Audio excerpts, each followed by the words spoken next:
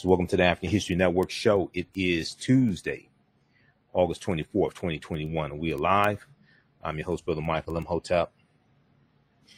We got the breaking news story today that the House of Representatives passed the long-awaited John Lewis Voting Rights Act.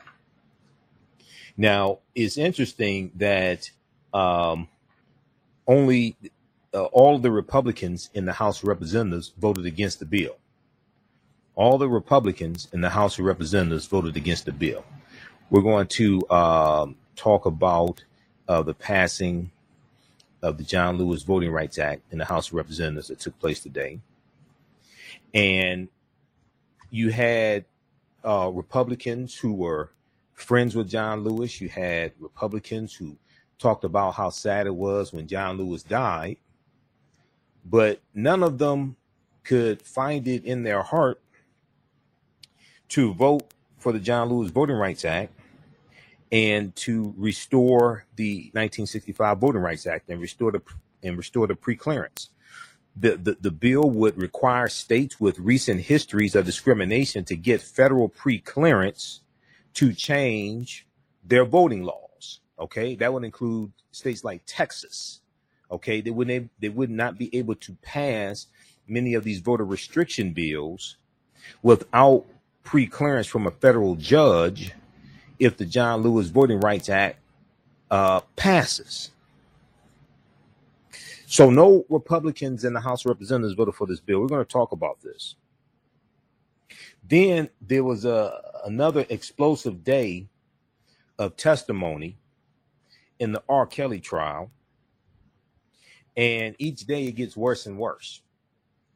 Okay, it's not getting better for R. Kelly at all. If you haven't been following, it's not getting better for him. Now, this is the prosecution presenting their case. The defense has not presented their case yet. Okay, they're doing cross-examination, but the defense has not presented their case yet. But this does not look good. You had a second accuser who goes by the pseudonym Jane Doe, who was 17 years old when she met R. Kelly. She's now 23. She testified today that R. Kelly had been grooming a male victim since he was a young boy, and that R. Kelly forced her to have sex with this male victim. The second survivor to testify in the R. Kelly sexual abuse trial dropped a bombshell allegation on Tuesday morning while on the witness stand, as reported by the Huffington Post. Jane Doe, the fifth of six Jane Does, whose stories are included in charging documents, told jurors that R. Kelly did have at least one male victim. Jane Doe said that she was forced to have sex with a man R. Kelly referred to as nephew as punishment for breaking one of the singer's rules. So we're going to give a recap of what took place today. We also have a recap of the testimony on Monday's testimony. Candace Kelly on the Black News Channel was on the morning show with Sharon Reed discussing this. And sometimes Candace Kelly and I are panelists together on Roland Martin Unfiltered when I'm on Fridays. So we'll give an update on the R. Kelly trial. And this is, after this, I hope nobody plays R. Kelly like at the family reunion, anything like that. This is some crazy stuff here. These allegations. So we'll discuss that. And then there was a story I saw back August 13th, and I haven't had a chance to talk about it. I was at the 38th Annual African World Festival at the Charles H. Wright Museum of African American History, Friday, August 20th through Sunday, August 22nd. So we went on the air live Friday and Sunday. But we know in the U.S., We know that February is African American History Month. But did you know that in Costa Rica, August is Black History Month in Costa Rica? Okay, now you may say, I didn't know there were African people in Costa Rica. Yes, there are. 8% of the population of Costa Rica are people of African descent. And August is Black History Month in Costa Rica. We're going to talk a little bit about that as well. All right, now on the African History Network show, we focus on educating, empowering, and inspiring people of African descent throughout the diaspora and around the world. Because right now it's correct wrong behavior. What you do for yourself, what you do to yourself, and what you allow other people to do to you and get away with is based upon what you think about yourself. What you think about yourself is based upon what you have been taught about yourself. What you've been taught about yourself is based upon everything you've read, heard, and seen about yourself. So when you control the radius of a man or woman's thoughts, you can control the compass of his or her actions, because the mind can't do or teach what it doesn't know. Now, we deal with a number of different topics here on the African History Network show. We deal with current events in history and politics, education, economic empowerment, entrepreneurship, love, sex, health issues, and much, much more. Sign up for our email newsletter. Text the word Kemet, K-E-M-E-T, to 22828 to sign up for our email newsletter. Text the word Kemet, K-E-M-E-T, to 22828. To sign up for our email newsletter, also visit our website, AfricanHistoryNetwork.com, AfricanHistoryNetwork.com. You sign up for our email newsletter there as well. You can also at our website, you can register for the 10-week online courses that I teach from the Civil War to the Civil Rights Movement and Black Power, 1865 to 1968. We do that one on Saturdays, 3 p.m. to 5 p.m. And then also Ancient Kemet, the Moors, and the Ma'afa, Understanding the Transatlantic Slave Trade, what they didn't teach you in school. Okay, we teach that one on Sundays, 2 p.m. to 4 p.m. We do the classes live. All the sessions are recorded. You can go back and watch them over and over again. Okay, that's at AfricanHistoryNetwork.com. We'll also post a link here as well. All right, I want to jump into this first story here dealing with the House of Representatives, dealing with the John Lewis Voting Rights Act. So the House passed the John Lewis Voting Rights Act today. The House came back from a recess, and they passed the sweeping voting rights bill named after civil rights legend John Lewis. The vote was 219 to 212. Okay. The vote was 219 to 212. 212 Republicans voted no on the John Lewis Voting Rights Act. Okay, I want people to understand this, because Republicans consistently vote against bills that are beneficial to African Americans, and then they expect us to turn around and vote for them, but they're not offering us anything. They consistently, when you look at the George Floyd Justice and Policing Act, the George Floyd Justice and Policing Act passed the House of Representatives March 3rd, 2021 by a vote of 220 to 212. 212 Republicans in the House of Representatives voted no on the George Floyd Justice and Policing Act. Okay, so they consistently keep voting against bills that we advocate for and are beneficial for us, and then we're not voting for them. So now they want to push these voter restriction bills to suppress our vote, and they're not offering us anything beneficial to us for us to vote for them. So the John Lewis Voting Rights Advancement Act is what it's called, was approved 219 to 212. All Republicans voted against the legislation. Now, they sat up there and cried when John Lewis died. And on the anniversary of John Lewis, they put out tweets and said how much they missed John Lewis and he was their boy and all this stuff. And, he was a great guy, things like this. And then they want to quote Dr. King. But then when it comes to protecting the legacy of John Lewis and protecting the legacy of Dr. King, they vote no. They vote no. This is why these Republicans need to be voted out of office. See, you can't praise John Lewis on his birthday or on the anniversary of his death, or on Bloody Sunday, March 7th. Okay, you can't praise Dr. King on Dr. King's birthday or on Dr. King Day, but then work the rest of the year to dismantle Dr. King and John Lewis's birthday. And when these Republicans like this, when these traitors, or if they're backsliding traitors Democrats that work in opposition to the legacy of Dr. King and John Lewis, when they vote in opposition to this, when they show up to the celebrations, to the Dr. King Day celebrations and things like this, we need to call their behinds out.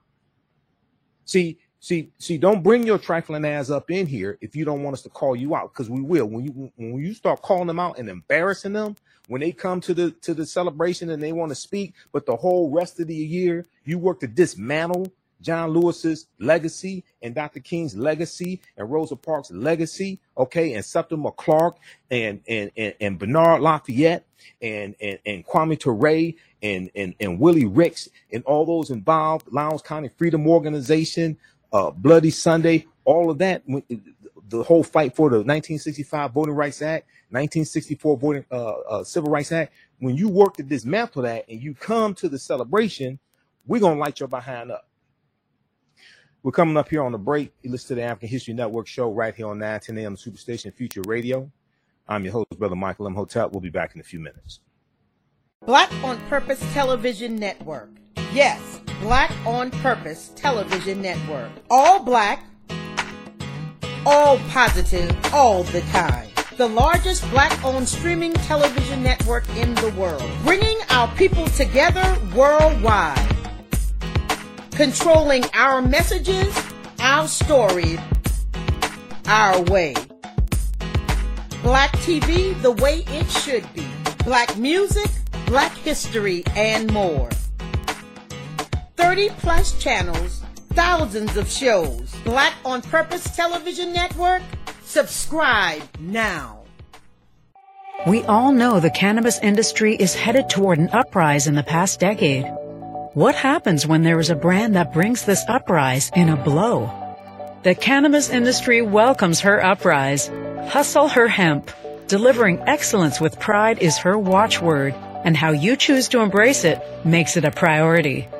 From cultivating rich cannabis into exquisite and tastefully finished CBD products to delivery, Hustle Her Hemp leaves no stone unturned. Hustle Her Hemp's mission is to empower women of color by building business and creating legacies, uniting beauty, health, and business. We are a pure definition of how we want the CBD industry to become in the future. While we are redefining innovation, we bring the same energy to improving the quality of life. Hustle Her Hemp is the new uprise.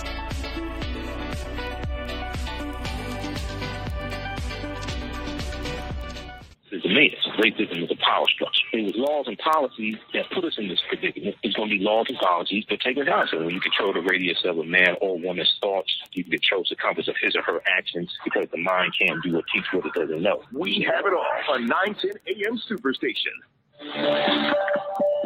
910, the Superstation, Detroit's only African-American talk radio. Welcome back to the African History Network show right here on 910 AM Superstation, the Future Radio. I'm your host, Brother Michael Imhotep. It is Tuesday, August 24th, 2021, and we are live. Calling number is 313-778-7600 is the call-in number. If you have a question or comment, 313-778-7600 is the call-in number if you have a question or comment. All right, if you like this type of information, you can support the African History Network, $, the AHN show through Cash App, $, the AHN show through Cash App, also through PayPal, paypal.me/the AHN show, paypal.me/the AHN show, also at our website, AfricanHistoryNetwork.com. All right, let's go back. I'm going to go back to the story here that we talked about at the top of the hour. The John Lewis Voting Rights Act has passed the House of Representatives. It passed, this one passed by a vote of, this was 219 to 212, I think it was. 219 to 212, okay? No Republicans. Once again, I want people to understand, all the black conservatives running around talking about get off the plantation, all this stuff. They can't justify stupidity like this. Okay, all the black conservatives, Candace Owens and Larry Elder running for governor in California, and all the closet black Republicans. Okay, and the ones that just came out the closet. All right, you can't explain stuff like this to me. Okay, how you vote against something like this. So if we look at this once again, the vote was 219 to 212. All 212 Republicans in the House of Representatives voted against the John Lewis Voting Rights Act, including the 2 black Republicans in the House of Representatives. The one out of Utah, Burgess Owens, the former football player, NFL player, Burgess Owens. And I don't know if Burgess Owens has CTE, chronic traumatic encephalopathy. I don't know if he has it, but he sure acts like he has it. Now, just to take you back, if you saw the House of Representatives hearings on reparations, HR 40, the one they held on August 20th, 2019, okay, the 400th year anniversary of August 20th, 1619 in Virginia, okay. Burgess Owens testified at that reparations hearing, but Burgess Owens, who is African American, at least phenotypically, he testified against African Americans getting reparations. He's a black Republican from Utah. Then you have Brian Donaldson, black Republican from Florida. He voted against. He voted against the John Lewis Voting Rights Act also. Now, he also is against HR 40. He's against reparations as well. He's also married to a white woman. Okay, because I saw the interview, it was an extensive interview that Roland Martin did with him on Roland Martin Unfiltered. And I'm sitting there listening to this guy, and he keeps talking about these bills he's voting against. All the bills he's voting against, African Americans are for. HR 40, George Floyd Justice and Policing Act, he voted against that.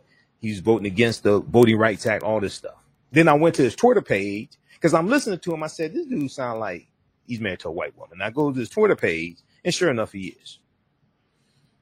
So even the black Republicans voted against the John Lewis Voting Rights Act. He also voted against, he and Burgess Owens, they also voted against the $1.9 trillion American Rescue Plan that's even helping the poor white Republicans that voted to put them in office.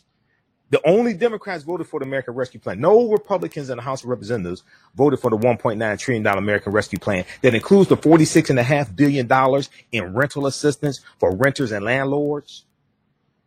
No Republicans voted for that bill. It includes the Earned Childhood Tax Credit that is cutting child poverty by 50%. No Republicans voted for that bill also. I just want y'all to understand, because these black Republicans running around who are getting paid by white people to con us to keep voting for white supremacy and keep voting for people who are trying to suppress our vote. They're not going to explain this to you because they get paid not to. So I just want you to understand this, okay? Go to congress.gov. Go to congress.gov and look up these bills, and you can see who voted for the bills. That's where you go to read the bills and see who voted for the bills. Congress.gov. Bills coming from the House of Representatives or the U.S. Senate. You can go to congress.gov. Go look up HR 40 at congress.gov. It has 190 co-sponsors. 190 members of the House of Representatives have signed on to support HR 40. None of them are Republicans. I'm neither Republican or Democrat, but sure as hell ain't stupid. I can see who consistently keeps voting for bills overwhelmingly that are against us. I mean, who keeps voting against bills that are for us. I see who keeps voting against those. And I see who keeps overwhelmingly supporting bills that we advocate for and are for us.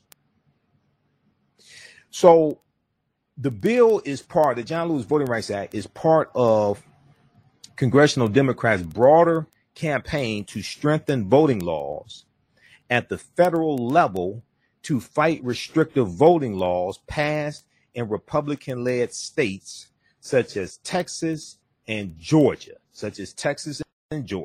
Okay. Senate Bill 202 was signed into law by Governor Brian Kemp of Georgia, who stole the gubernatorial election from an African-American woman named Stacey Abrams. It's suspected she's going to run for governor again in 2022. Okay. We know that Reverend Raphael Warnock has to run for re-election. Reverend Raphael Warnock of Georgia has to run for re-election for that Senate seat that he just won this year, because he's finishing out the last 2 years of a term. So he has to run for re-election in 2022. So in Georgia, they're trying to stack the deck because they're trying to suppress the African-American vote and Latino vote, Asian-American vote, etc. So we're going to go to, I want to, in just a second here, I want to go to clip, let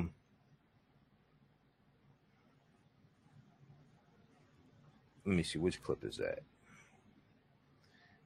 Let me see what just a second, Shakita. Let me see what I sent you. I want to go to this clip here. Yeah,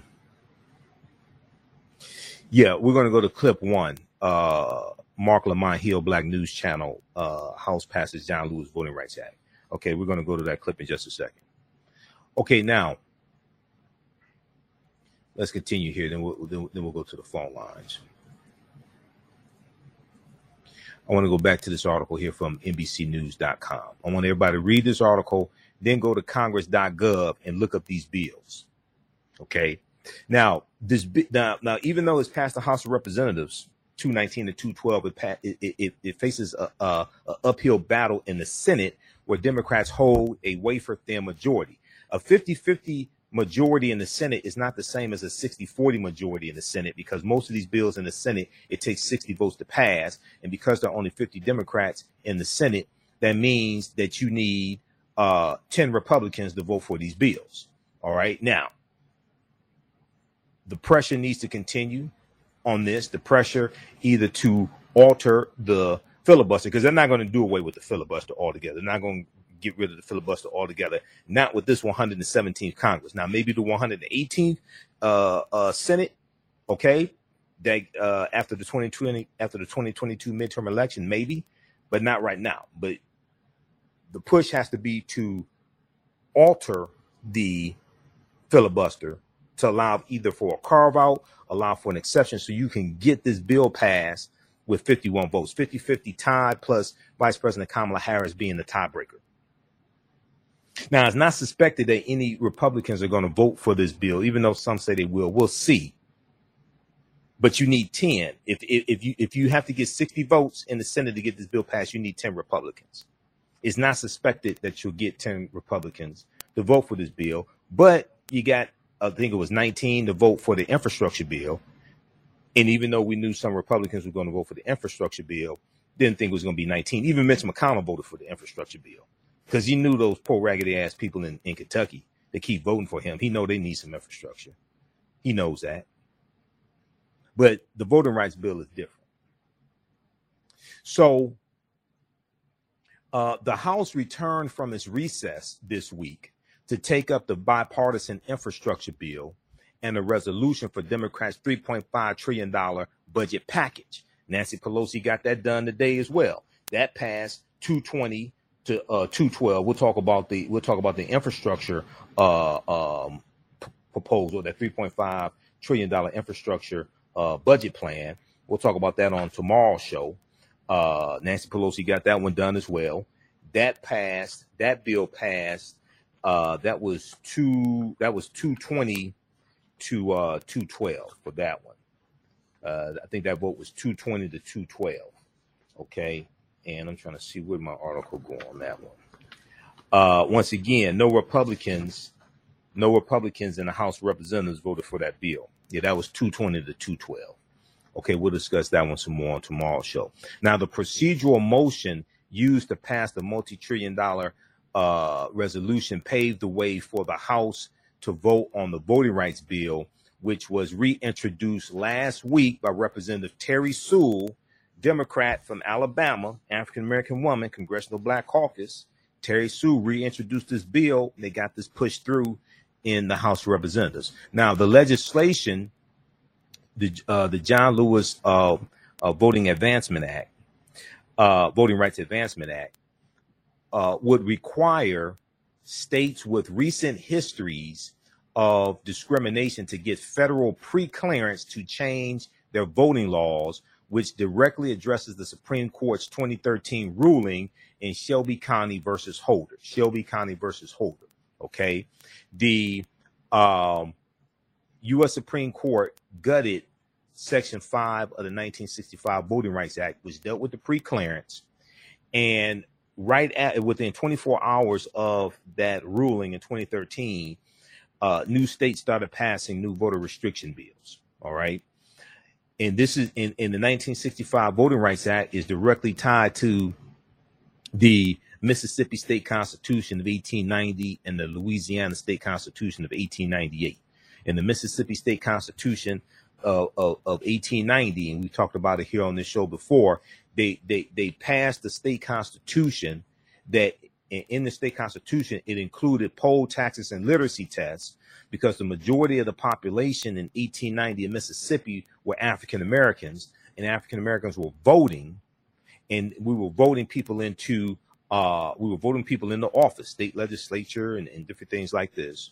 And they're trying to suppress the African American vote in a state that was majority African American, Mississippi. And it was called the Mississippi Plan. Okay, the Mississippi Plan. If you read this article here from the Washington Post, the Mississippi Plan to keep blacks from voting in 1890. We came here to exclude the Negro. This is directly what happened in 1890 in Mississippi is directly related to the John Lewis Voting Rights Advancement Act today in 2021. And the white county judge who presided over this state constitution meeting, his name was Solomon Saladin Calhoun.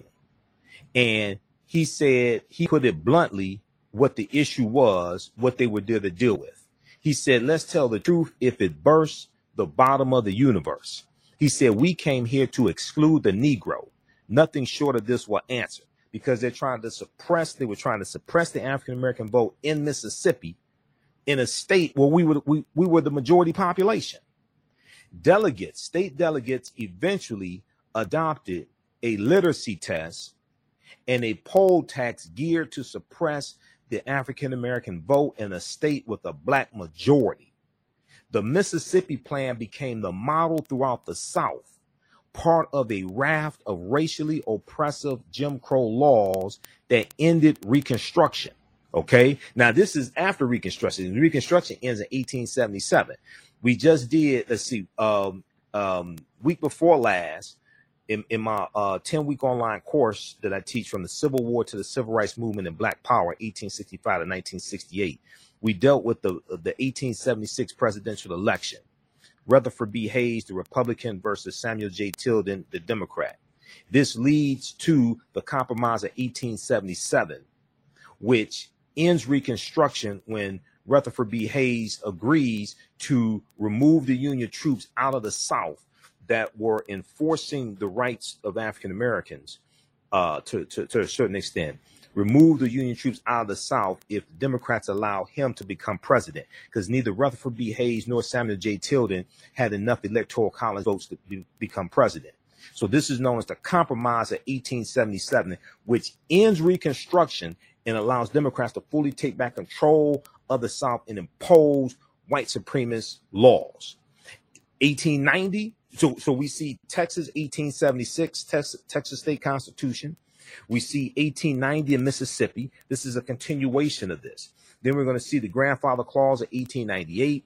We see the Louisiana State Constitution of 1898. All of this is, and then we see Plessy versus Ferguson, 1896, U.S. Supreme Court case that legalizes separate but equal. So we're going to see this reimposing wholesale of white supremacy and suppressing the African-American vote at the same time. All right, now, so read this article here from the Washington Post. This article dealing with history directly ties to the passing of the John Lewis Voting Rights Advancement Act that took place today in 2021. The Mississippi plan to keep blacks from voting in 1890. We came here to exclude the Negro. Now today, their offspring, their descendants in the Republican Party are doing the exact same thing. They're trying to exclude the Negro, the Latino, the Asian American, the Native American, and white people who are more likely to vote for Democrats. White college students, many elderly white people who will vote by mail and vote for Democrats. They're trying to suppress all those votes. All right. I want to go to this clip here. This is from Mark Lamont Hill's show on the Black News Channel. He's talking about the passing of the John Lewis Voting Rights Act today in the House of Representatives. Let's go to clip one, Shakita.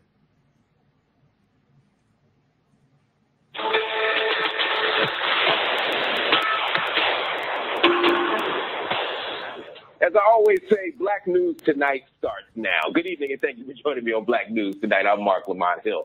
So breaking news out of Washington, House Democrats passing the John Lewis Voting Rights Act. It went through on a 219 to 212 vote with no Republican support. The act would restore voting rights protections that have been destroyed by the Supreme Court. All power would be given back to the Justice Department, which would oversee new changes to voting laws in states. John Lewis is saying to himself up there and saying to all of us, you kept your eye on the prize. And the prize was temporarily taken when we passed this bill. But the prize will be taken when Joe Biden signs. But the measure does have a sketchy future in the chamber. Democrats there don't have enough votes to push the bill through, and Senate Republicans have already rejected the bill, calling it unnecessary. All right, pause it right there, Shakita. Pause it right there. Okay. All right. Yeah, so it faces an uphill fight in the Senate, but the battle continues. All right, I want to go to the phone lines quickly here. Let's go to let's see who we have here. Let's go to line one. Let's go to Buck. Line one, Buck. Welcome to the African History Network show. Thanks for holding. Tell us where you're calling from. I'm calling from Detroit, Michigan. Detroit, Michigan. Okay, how you doing? I've been listening. Yeah, I've been listening to this station all day today on my 11 hours. I really like your show, man. Because you don't only tell the issues, you tell us where to go find the issues. Exactly. And I think that's very important. Thanks for noticing. A lot of people will tell you the issues and tell you what they want you to think about the issues. Right. Without giving you no good, substance with it. But I love it, man. I was just listening, and you were talking about how no Republicans is voting for black. Anything got to do with black. You know what I mean? But that ain't no surprise. For the most part, yeah. When you look at these bills, yeah, for the most part, man, no Republicans will vote for these bills. That's just the style of their politics. Me personally, man, I'm not too big on Republicans or Democrats. Mm-hmm. I think they all really, in my mind, I believe they're all bought out, man. These corporations have been bought all of them out. And our power lies in our local governance. You know what I mean? More than in its federal government. I know there's power in federal governance. Well, local gets money from federal. The U.S. Census that we just got the results from, local gets money from federal. The U.S. Census that we just got the results from 2 weeks ago is a reallocation of $1.5 trillion from the federal government to state and local governments. Okay, and so local is important. City council, mayor, county executive, county commissioner, county prosecutor, governor, state legislature, all that's important. But they get money from federal. And they're impacted by laws set by the federal government as well. Everything from Medicaid, Medicare, when you look at coronavirus, all right, the reason why a lot of governors had to impose stay-at-home orders was because of lack of leadership from the federal government when Trump was in office. So it's all connected. The local is important, but local relies on federal. You see what I'm saying? So it's all connected. I totally understand. I totally understand what you're saying. I believe, and I guess what I'm trying to say is, I think we have more control of local than we do of federal. Yeah. You have more control of local, yeah. I'm not a big conspiracy theorist, but I do believe that there's powerful beings that actually tell this government what to do, and they're just like the puppet masters. That's who we vote in. But you notice we vote these people in, don't nothing really change if you really look at it. You know, Obama come in, Biden come in, Trump come in. You know what I mean? It's a whole lot of change. Trump reversed a whole lot of policies from the Obama administration. Things got much worse under Trump. Trump reversed a whole lot of policies from the Obama administration. Everything from the Justice Department when they reversed investigating police departments in the Trump administration. When Jeff Sessions backed off of in 2013 under Attorney General Eric Holder, he instituted the Smart on Policing initiative in the Justice Department, where they backed off of charging low-level nonviolent drug offenders with the longest, harshest sentences. When Jeff Sessions became Attorney General, he reversed that. Under President Obama, the U.S. prison population dropped to its lowest point in 20 years in December 2015. It declined each year under the Obama administration. When Jeff Sessions came in, because see, Trump was against police reform. Trump campaigned against police reform. Trump campaigned on law and order. Trump said the police don't need less power. He said they need more power. See, when Trump was running in 2016, Trump also ran on that Blue Lives Matter platform, because in 2018 he signed the Blue Lives Matter bill into law. When you go through and look at there's a lot of policies from the Obama administration that Trump reversed that are detrimental to us. One of them is dealing with environmental issues. There were 100 policies from the Obama administration that Obama either put in place or kept in place that Trump reversed, dealing with environmental issues that are negative. And that ties into environmental racism. Yeah, you gotta know where to look for this. There's an article from the New York Times that deals with 100 policies, and they go through, break down 100 environmental policies that the Trump administration reversed. It's a whole lot. Then we talk about the 225 federal judges that Donald Trump got passed to the Republican-controlled Senate. Many young white male ultra-conservative judges, many of them 35, 36 years old, many of them unqualified. The American Bar Association came out and deemed many of them unqualified, and the Republican-controlled Senate confirmed them anyway. There's a whole lot of damage done under the Trump administration. But keep listening, man. I got to get this other call. This show's only an hour. But keep listening. We'll be back tomorrow night, okay? Okay, keep listening.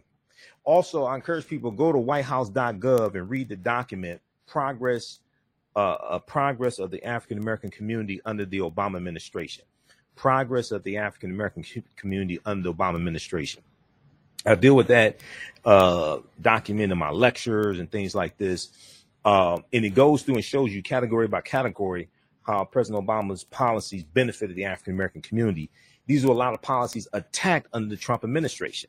We deal with the education department under Betsy DeVos, and we deal with how under the Obama administration they cracked down on predatory colleges like ITT, Tech, and Corinthian College that the Obama administration put out of business. And these predatory colleges were disproportionately targeting African Americans and Latinos, getting them to take out exorbitant student loans. Then we go through the program, we get our certificate, we get our degree, whatever it is. We take out the student loan. Then they don't place us in jobs that have anything to do with what the course was that we took or the degree was that we got. Then we're stuck with the student loan and default on it. The Obama administration cracked down on them. They put in place a loan forgiveness program.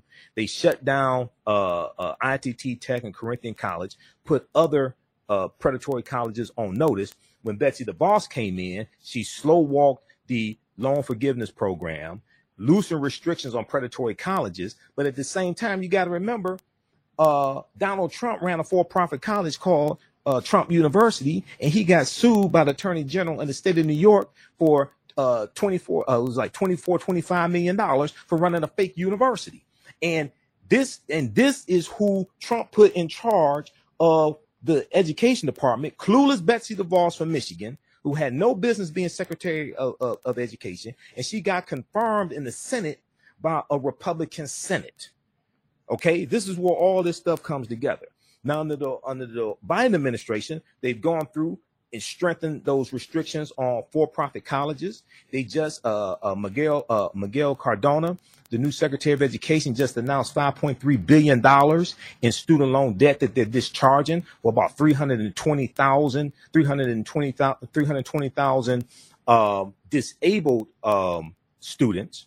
But before that, it was a lot of student loan debt they were discharging for people who were victims of predatory colleges as well. That disproportionately impacts African Americans because we are targets for a lot of these predatory colleges. Okay, I want to go to, we're going to flip over to second topic here. Is this Rodney? Okay. All right, we're going to R. Kelly. Try to get Rodney straight, Shakita, and I want to go to the clip number 2 here, dealing with the R. Kelly trial. Now, this is a recap. This is from this morning. Sharon Reed on the Black News Channel. She was speaking with Candace Kelly, legal analyst Candace Kelly. And Candace and I are sometimes co-panelists on Roland Martin Unfiltered. More harrowing, this is clip 2, Shakita, more harrowing testimonies surfaced during R. Kelly trial. Okay, let's go to this clip.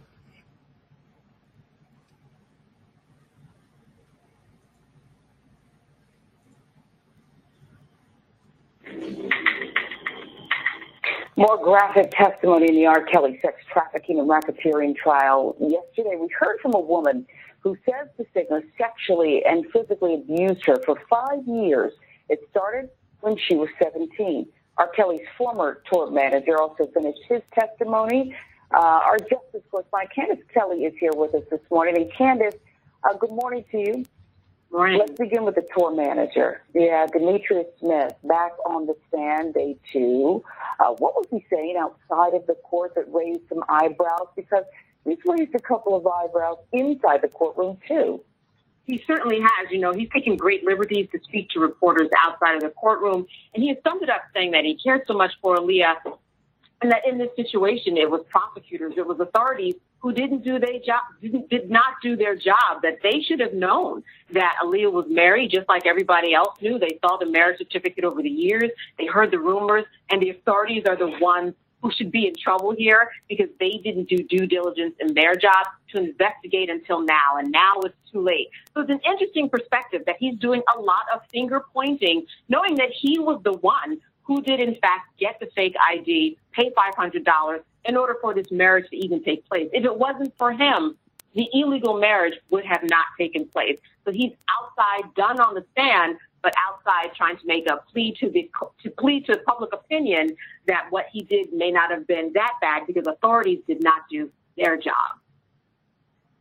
It's almost like the darkness within him is having an argument in his head with the light, you know, if there's any light left there. Inside the courtroom, jurors got to hear from Jane Doe number 5. Tell us about her, because it was hard testimony, Candace. It really was hard to hear as she gave details of being forced to have an abortion. Yeah, forced to have an abortion. You know, she was told by R. Kelly, I need you to keep your shape, so I need you to have an abortion. She was also forced to have sex with him before she auditioned. Jane Doe number 5 was already a singer, and like many of these girls, they had superstar dreams. She was singing. She was getting paid for gigs. She was with bands. She was already doing a little bit of what she had wanted to do and thought that R. Kelly could take her a step further, junior in high school. But listen, this is someone who got herpes from R. Kelly. She had to write damaging falsehoods against herself, including that she had stolen money and that she'd been molested by by family members. These were things that R. Kelly would hold allegedly as collateral in case she did go out and say something to the world like she was doing right now.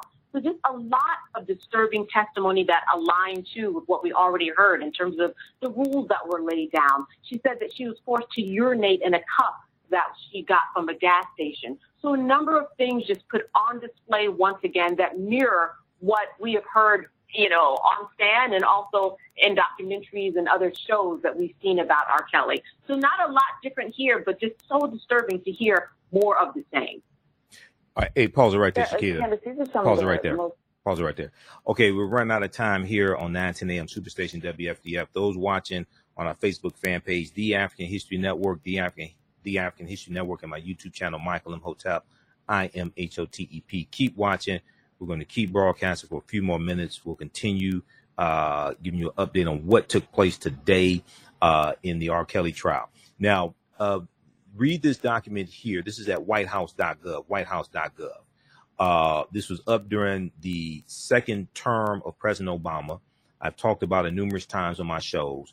Progress of the African-American community during the Obama administration is still there. It was up during the Trump administration. Trump didn't take it down. He probably didn't know it was there. This goes through and shows you step by step, category by category, how President Obama's policies positively benefited the African-American community. And a lot of these policies were under attack or totally reversed under the Trump administration. Everything from the labor, income, poverty, education, health.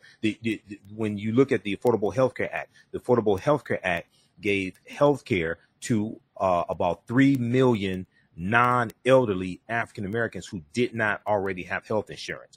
The uninsured rate of African Americans dropped to its lowest point in history because of the Affordable Health Care Act. And also the life expectancy rate of African Americans extended to its to its highest point in history. In 2014, life expectancy at birth was 72.5 years for African American males and 78.4 for African American females, the highest point in the historical series for both genders. Okay, so read this at whitehouse.gov. Okay, and also fact sheets on the American Rescue Plan, the Federal Jobs Act, Infrastructure Bill. You can read all that at whitehouse.gov. And then also support the African History Network, $ the AHN show through Cash App, $ the AHN show through Cash App, and also through PayPal, paypal.me/the AHN show. Right now, it's correct wrong behavior is not over till we win. Wakanda forever. We'll talk to you tomorrow. Peace. All right, stand by. Okay. Let me post this here. See, I did an entire lecture called African-American Resistance in the Era of Donald Trump, Voter Suppression, Reparations, and How Elections Have Consequences. And I go through and break all this stuff down in that lecture. All right. Okay, so we got that. We posted that link. And see, when you read something like that, progress of the African American community under the Obama administration. See, the question I ask people, especially in my lectures, is how do we protect gains that were made if we're under the misconception that no gains were made? This is why you have to study these bills. This is why you have to study the impact of them, because it's not just voting and getting bills passed. It's also we have to understand the concept of protecting gains that were made, because there's always people trying to take things back away from you. There's always people trying to take you back. It's always people trying to reverse your progress, because you have some people who deem your progress as a disadvantage to them and they're losing something. So they're always trying to take you back. So you have to understand how to protect gains that were made. You have to keep voting people in the office who will protect bills, protect policies that are in place to benefit you, and vote people out of office who keep voting to take things away from you, who keep voting against bills that are beneficial to you. You have to fire them. So we have to understand political self-defense. We have to understand how to attack and how to push legislation and bills and policies that are beneficial to us, and then also how to protect those policies that are in place. And that's why you want to go to Congress.gov and look at these bills and see who is supporting these bills. Who are the members of the House of Representatives? Who are the members of the U.S. Senate who are supporting these bills? Is your member of the House of Representatives supporting this bill? Are your 2 U.S. senators in your state supporting these bills. Okay. So because if you see they consistently vote against bills that you're for, they need to be voted out of office. They need to be voted out of office. Okay. Go to congress.gov. All right. Okay. Let's continue here. All right. Now I want to go back to this clip here. This is from the Black News Channel. Legal analyst Candace Kelly was speaking with Sharon Reed on Start Your Day on the Black News Channel. Candace Kelly is a legal analyst. We're panelists together sometimes on Roland Martin Unfiltered. And she's talking about the, hold on. She's talking about the, she's giving an update on what happened Monday, August 23rd in the trial. Okay, stand by just a second. Let me cue this back up.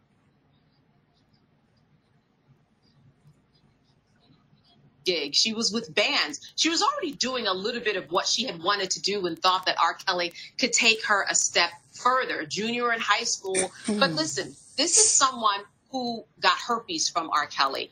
She had to write damaging falsehoods against herself, including that she had stolen money and that she'd been molested by by family members. These were things that R. Kelly would hold allegedly as collateral in case she did go out and say something to the world like she is doing right now. So just a lot of disturbing testimony that aligned too with what we already heard in terms of the rules that were laid down. She said that she was forced to urinate in a cup that she got from a gas station. So a number of things just put on display once again that mirror what we have heard, on Stan and also in documentaries and other shows that we've seen about R. Kelly. So not a lot different here, but just so disturbing to hear more of the same.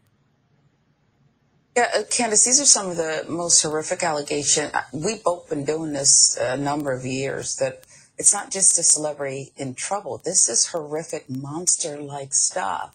How did she explain being able to stay out of school? That in and of itself seems like no easy feat.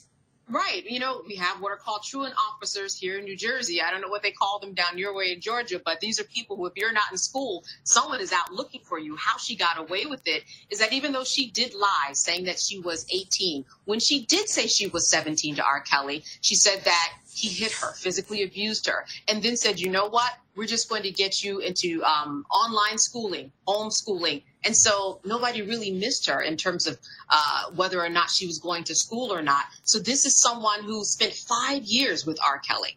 She recently just got out of the situation. And so when we look at just kind of the responsibility of the school system or the parents, R. Kelly was taking care of all of that in terms of crossing all of his T's to make sure that nobody found out that she was in the situation that she was in. She was going to school online. Candace, yesterday you said some things about the doctor who testified. I believe you told us he wasn't even getting paid by R. Kelly, just was yes. in fancy places with some fancy people. Now we've learned Northwestern Medicine is investigating the doctor. He treated R. Kelly for herpes. What are they saying? Listen, Northwestern Medicine, it's no surprise that they would kind of take a look into this, because this is someone who was, first of all, doing medical work for free, right? He's associated with Northwestern Medicine. He is a professor there. And they said they're looking into whether or not there was anything that was done improperly in terms of the contract that he has with Northwestern Medicine and in terms of his role as a doctor. Here's someone who was taking care of somebody for decades at his home, not getting paid. He's been out smoking cigars with R. Kelly, been around the world with R. Kelly, no pun intended, with his song.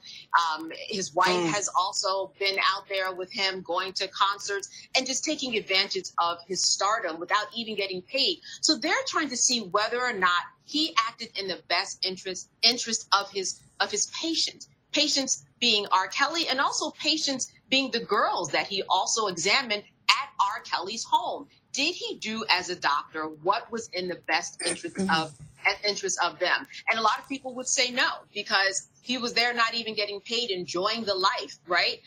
But there were young women who were suffering right in front of him that he could see something was going wrong. And it seemed as though he turned a blind eye to it. So they have begun that investigation. Candace, I vote for a very short investigation. I mean, this is not going to be something that, we need Congress to investigate. This should be a very, very short investigation by the hospital. But thank you, Candace.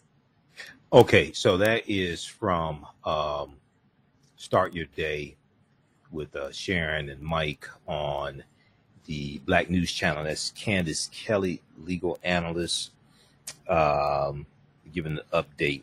Okay, that's from August 24th, 2021. Now, let's go to, I was showing the recap of week 1. This is from New York Times. R. Kelly's doctor explains the singer's herpes diagnosis. We talked about this on yesterday's show. This is from the New York Times, okay? And this is their R. Kelly trial key moments from week 1. So check this out in New York Times. Let's look briefly here at this article from Huffington Post. This is about what happened today in the trial. Then I want to go to this other recap from Black News Channel. R. Kelly survivor says singer, quote, had been grooming male victim since boy was young. R. Kelly survivor says singer, quote, had been grooming a male victim since boy was young. Okay, this is reporting from HuffingtonPost.com from August 24th, 2021. Now, during the sex abuse trial, the Jane Doe, this person who's using the pseudonym Jane Doe, she's the fifth of 6 accusers and the second survivor to testify in this trial. She said R. Kelly forced her to have sex with a man R. Kelly referred to as nephew as punishment for breaking one of his rules. Now, and they have a warning here, the following story contains graphic descriptions of sexual abuse.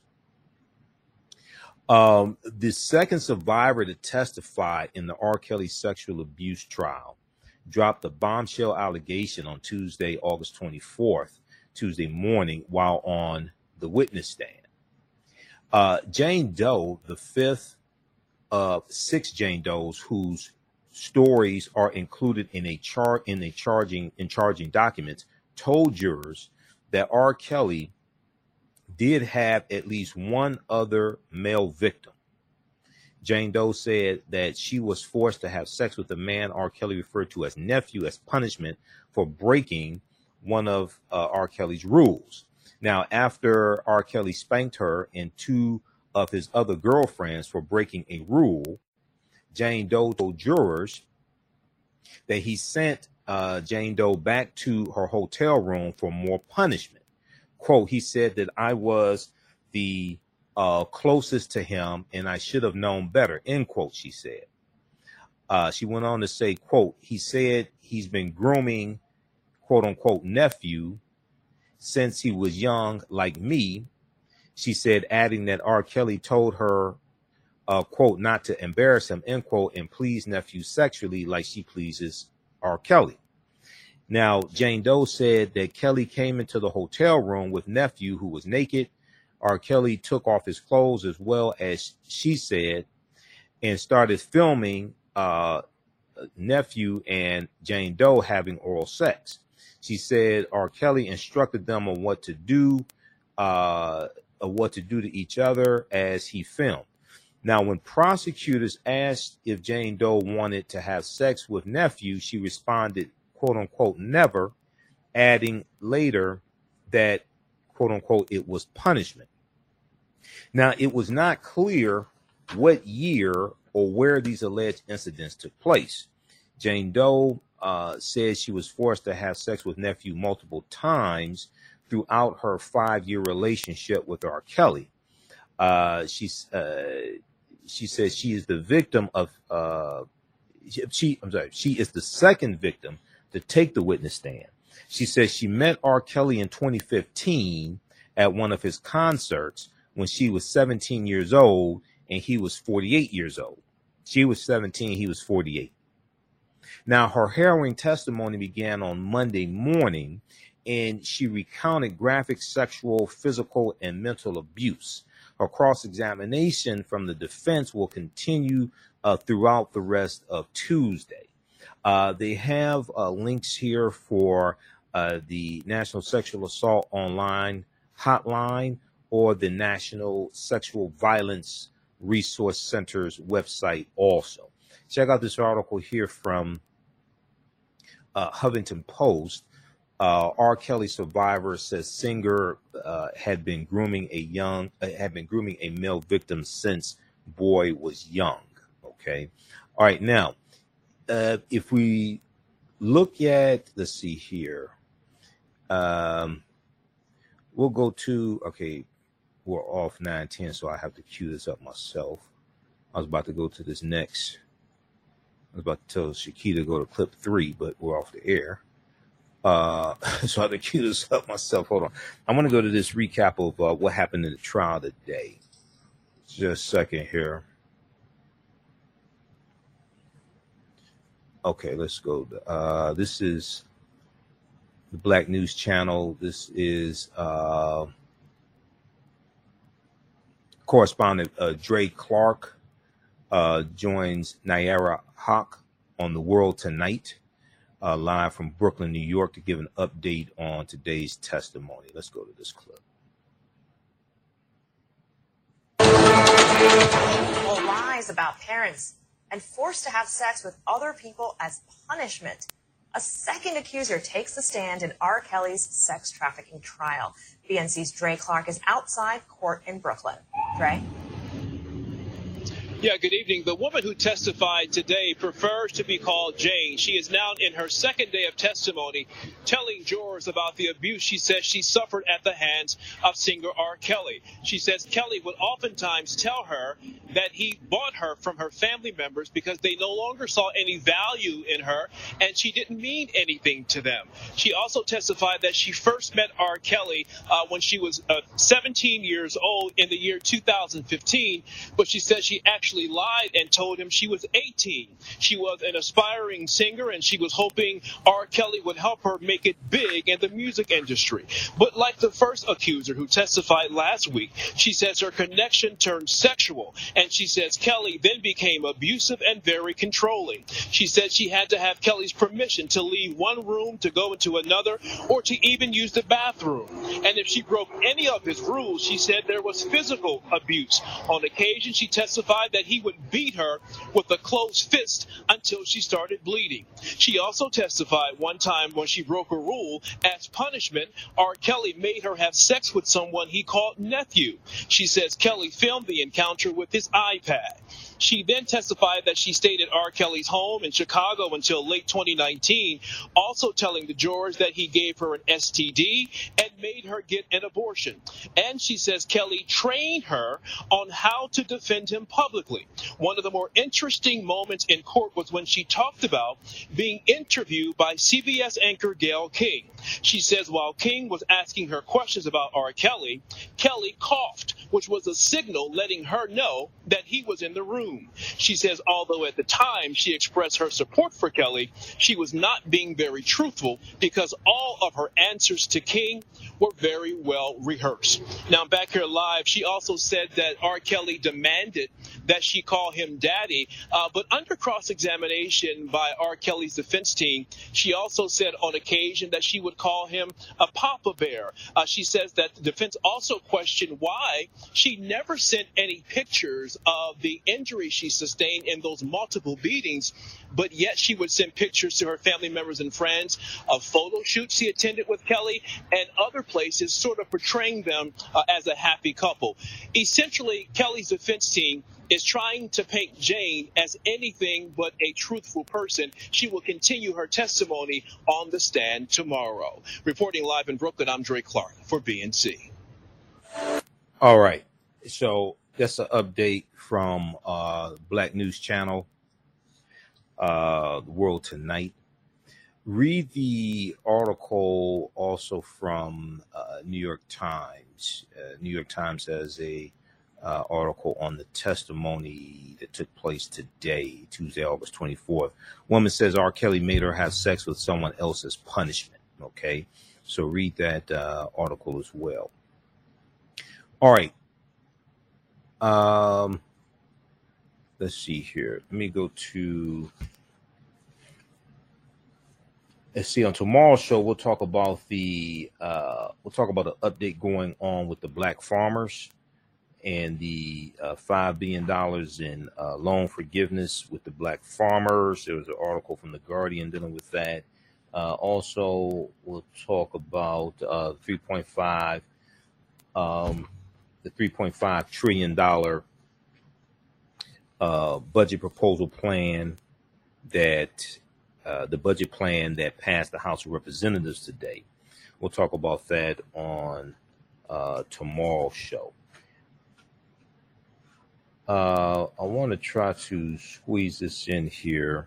Where is that? And this is dealing with Costa Rica. So we all know that the month of February is African American History Month, what used to be called Black History Month, which started out as Negro History Week. But did you know that August is Black History Month in Costa Rica? Now, some people may not know that there are people of African descent in Costa Rica. Okay, and yes, there are, and a lot of that has to do with the transatlantic slave trade. Okay, a legacy of the transatlantic slave trade. I came across this article back on August 13th from Travel Noir. You know, I monitor about 35 different news sources on a daily basis, and it's probably increased to maybe about 40 now because I monitor the Miami Herald and Travel Noir, and I've been subscribing to some additional news sources. August is Black History Month in Costa Rica. Here's what you should know. Here's what you should know. Let's look at this piece here. Hold on, let me close some of this out.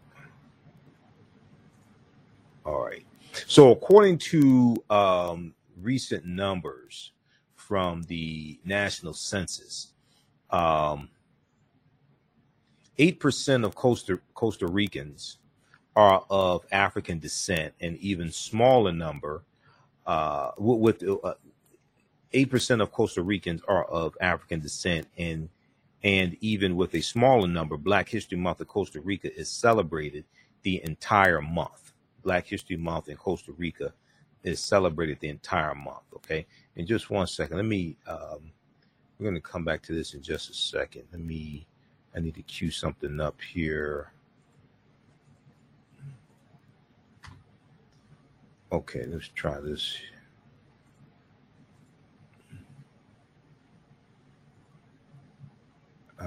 Let's see here. Can we do? Okay.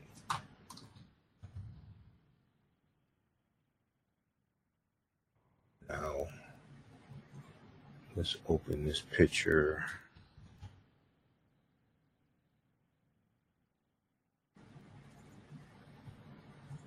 Just a second.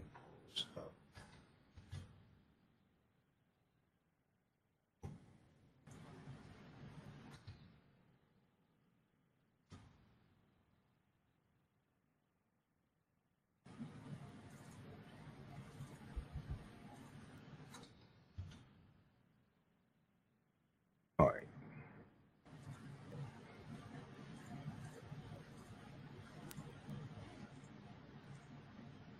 Okay, let's go back to this here. Now, 8%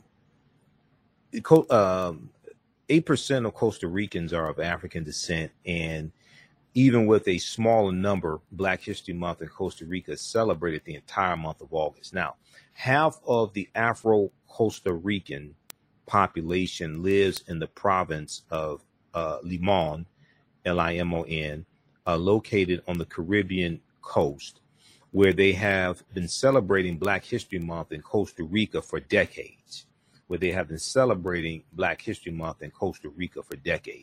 Now, even before it just recently became recognized nationally,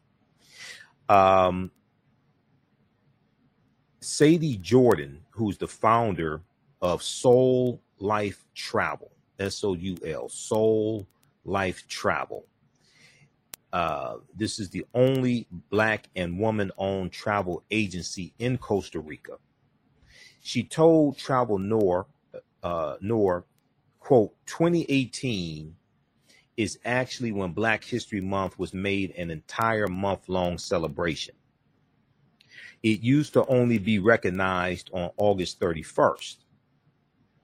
2021 marks the first year, honestly, when the Costa Rican government has really stepped in and put a lot of money in backing and promoting this new, backing and promoting this now a national event where they are planning to have poetry, music, art installations, and more to commemorate the contributions of African and Caribbean people in the area, end quote. Now, according to Vista Costa Rica, Costa Rica decreed August 31st as the Dia del Negro, the Day of the Negro, which translates as Black People's Day or Day of the Negro, but Black People's Day, Dia del Negro, which translates as Black People's Day, in 1980, okay? Costa Rica decreed August 31st as Black People's Day, Dia del Negro, in 1980, before it was expanded to a month-long celebration or month-long recognition. And let's flip over here. Okay, now,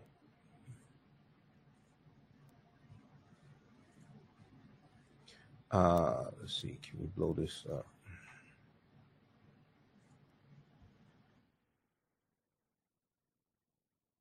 All right, so this date was chosen in commemoration of the first international convention of the Negro peoples of the world. The first international convention of the Negro peoples of the world, which concluded with a ceremony in Madison Square Garden on August 31st, 1920. The discussions at the conference culminated in the publication of the Declaration of the Rights of the Negro Peoples of the World. Okay, the Declaration of the Rights of the Negro People of the World. And let me pull something up here. There was an article from the face-to-faceafrica.com also dealing with the Afro-Costa Ricans as well. I'm going to try to pull up that article dealing with Afro-Costa Ricans. Okay, now this conference was of the Universal Negro Improvement Association, the UNIA, and is also going to be at this international conference that they're going to adopt the Pan-African flag. Okay, that was August 1920. All right, now the discussions at the conference culminated in the publication of the Declarations of the Rights of the Negro Peoples of the World. Even quote, even with limited money and limited backing, residents on the Limon province have been making Black History an annual event and celebration where residents put on a large parade on the 31st of August, similar to Carnival, okay, said Sadie Jordan. She said, and let's flip back over here to this picture here.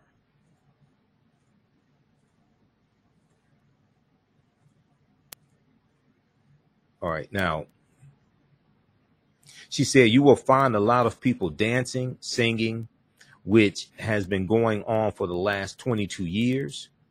Afro-Costa Ricans will venture back to Limon, no matter where they are in the country, to come back home and pay homage.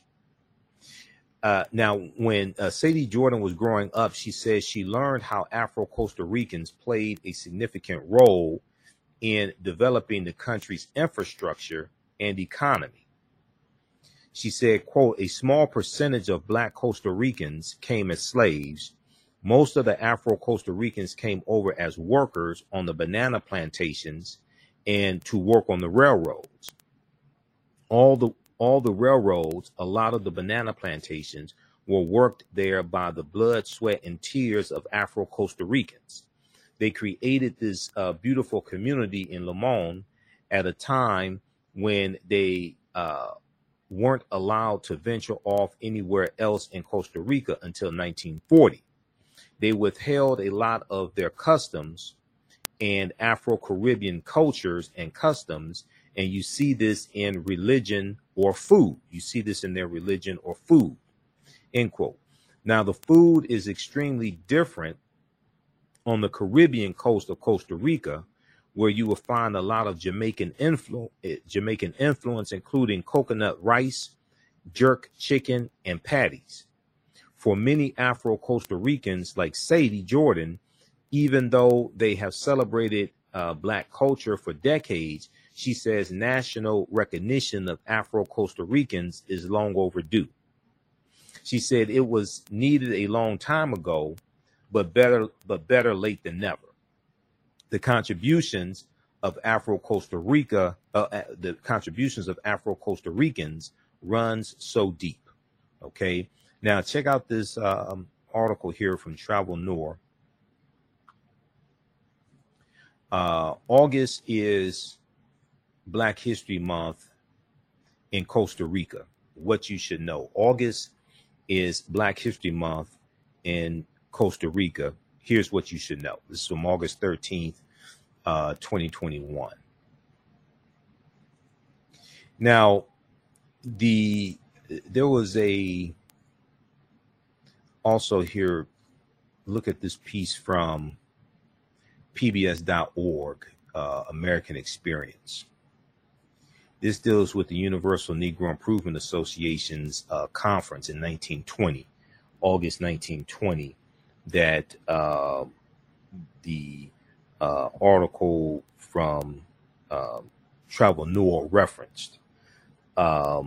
It talked about the date was chosen in commemoration of the first international convention of the Negro peoples of the world. The reason why originally they held Black History Month in Costa Rica on August 31st was in commemoration of the first international convention of the Negro peoples of the world, of that convention that took place in Madison Square Garden, August 31st, 1920. Okay, and that was a convention of the Universal Negro Improvement Association, founded by Marcus Garvey. This piece here from PBS.org, Public Broadcasting System, the 1920 convention of the Universal Negro Improvement Association. Okay, and it goes through and gives a brief synopsis of it, of this convention. The Universal Negro Improvement Association's first international convention, which Marcus Garvey called the first international convention of the Negro peoples of the world, opened in Liberty Hall, New York on August 1st, 1920. Approximately 2,000 delegates from 22 countries were present. Approximately 2,000 delegates from 22 countries. Okay, that repeats. The convention met in regular sessions throughout the month and closed with ceremonies and festivities on August 31st, 1920. Huge parades were held through Harlem, New York, including one on August 3rd that featured UNIA officers in full regalia, the Black Star Line Band and Choir, the African Legion, the UNIA Band, the Black Crosses, the Black Cross Nurses, contingents of delegates from the United States, Canada, the Caribbean, Central America, and West Africa. Various divisional bands, and the UNIA Motor Corps. Okay, in just a second here. So this is showing the influence of Marcus Garvey in Costa Rica. Okay, so a lot of people don't know that they're African people in Costa Rica, people of African descent in Costa Rica. And this is showing the influence of Marcus Garvey in Costa Rica. Now, the opening parade was followed by an exuberant mass meeting at Madison Square Garden. The audience for Garvey's speech was estimated at 25,000 people. The audience for Marcus Garvey's speech was estimated at 25,000 people. The convention adopted the Declaration of Rights of the Negro People of the World, one of the world's earliest and most comprehensive human rights documents. Marcus Garvey ruled the convention floor with an iron hand. He engineered the election of his handpicked UNIA officers and his own election as provisional president of Africa. Okay, so read this piece here. We know we talked about Garvey back on August 17th on Garvey's birthday.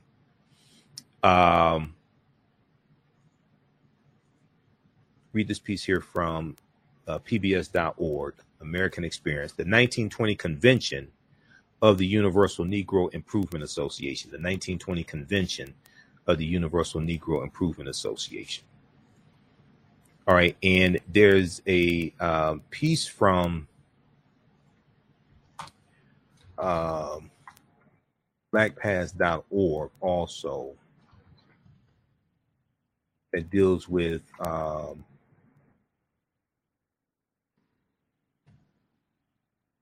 Afro-Costa Ricans, I think is one from Black Past, because we posted that recently.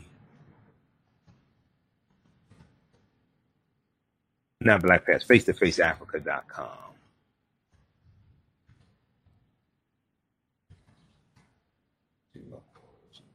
Yeah, this one right here. The intricate history of Black Costa Ricans who are only recognized as citizens in 1949. We may talk about this on tomorrow's show or sometime later this week. Okay, so this is connected to Black History Month in Costa Rica. I've posted this article a few times on our Facebook fan page, The African History Network, The African History Network. Okay, the intricate history of Black Costa Ricans who were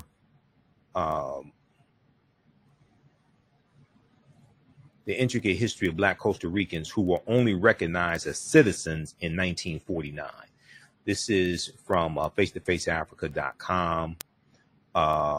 This is from October 2018, I think it is. All right. So we'll probably talk about this on tomorrow's show. Okay. Be sure to register for the 10-week online courses that I teach dealing with history. We have the new one from the Civil War to the Civil Rights Movement and Black Power, 1865 to 1968. We just posted a link here for this. Each class we go through and break down a 10-year period of history. Okay, each class we go through and break down a 10-year period of history, starting in 1865, last year, the Civil War, and we know slavery ends, chattel slavery ends in 1865.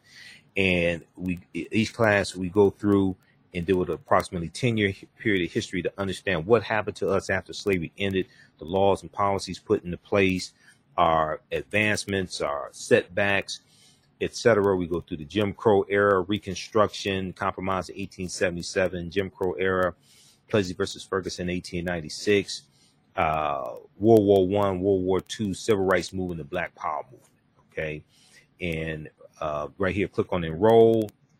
Classes on sale $80, regularly $130. As soon as you register, you can start watching the content. We do the class live on, this is on Saturdays, 3 p.m. to 5 p.m. Eastern Standard Time. And we do the classes live. All the sessions are recorded, so you can go back and watch it over and over again. Okay, so as soon as you register, you can watch. We have classes 1 through 4 already.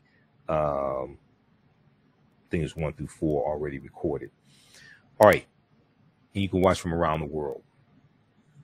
Okay, we have to get out of here. Remember, at the African History Network, we focus on educating, empowering, and inspiring people of African descent throughout the diaspora and around the world.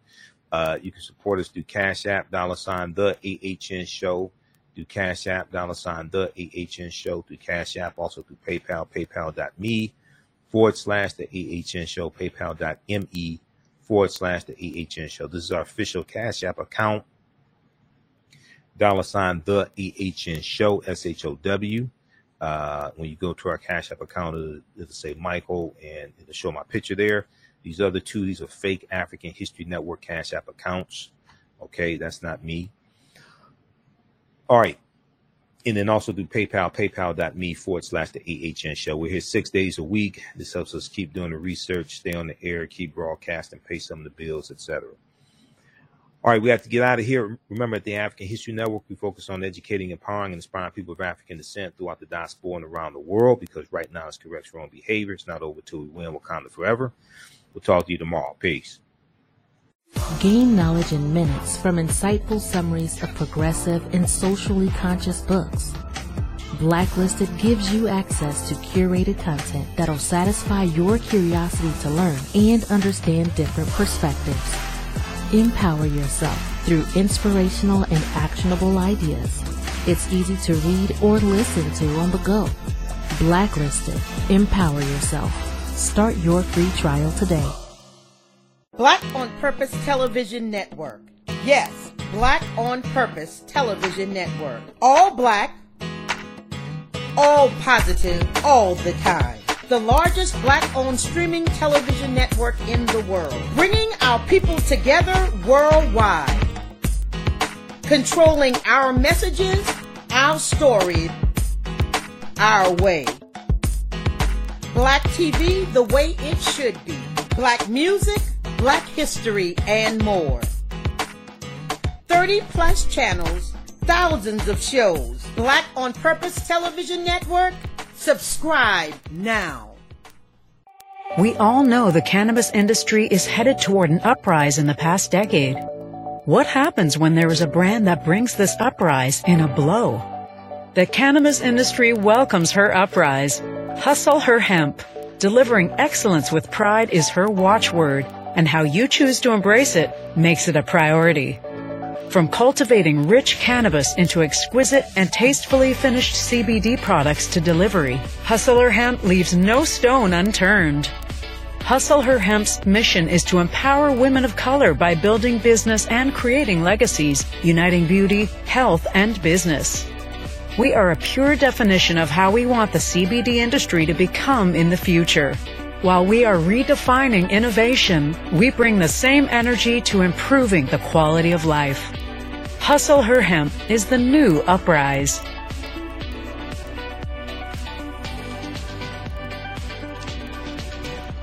Hi, I'm Joel Wilson, President and CEO of JCW Computer Consulting LLC, a technology implementation firm with over 20 years of satisfying customers. We offer a full spectrum of industry top-tier branded services. We are an authorized partner or reseller for Lenovo, Zoom, T-Mobile, Microsoft 365 and Surface tablets, Google Workspace, Acer, Asus, Samsung, PCmatic security software, and many more. Our online store features laptops, Chromebooks, computers, printers, accessories, and software. Businesses, take advantage of our free 1-hour Zoom tech consultation and know we offer top nationwide high-speed internet service providers, voice over IP, and cellular phone services. Home users, don't miss our current in-stock Chromebook inventory. Please visit us at jcwcc.com or call 215-879-6701.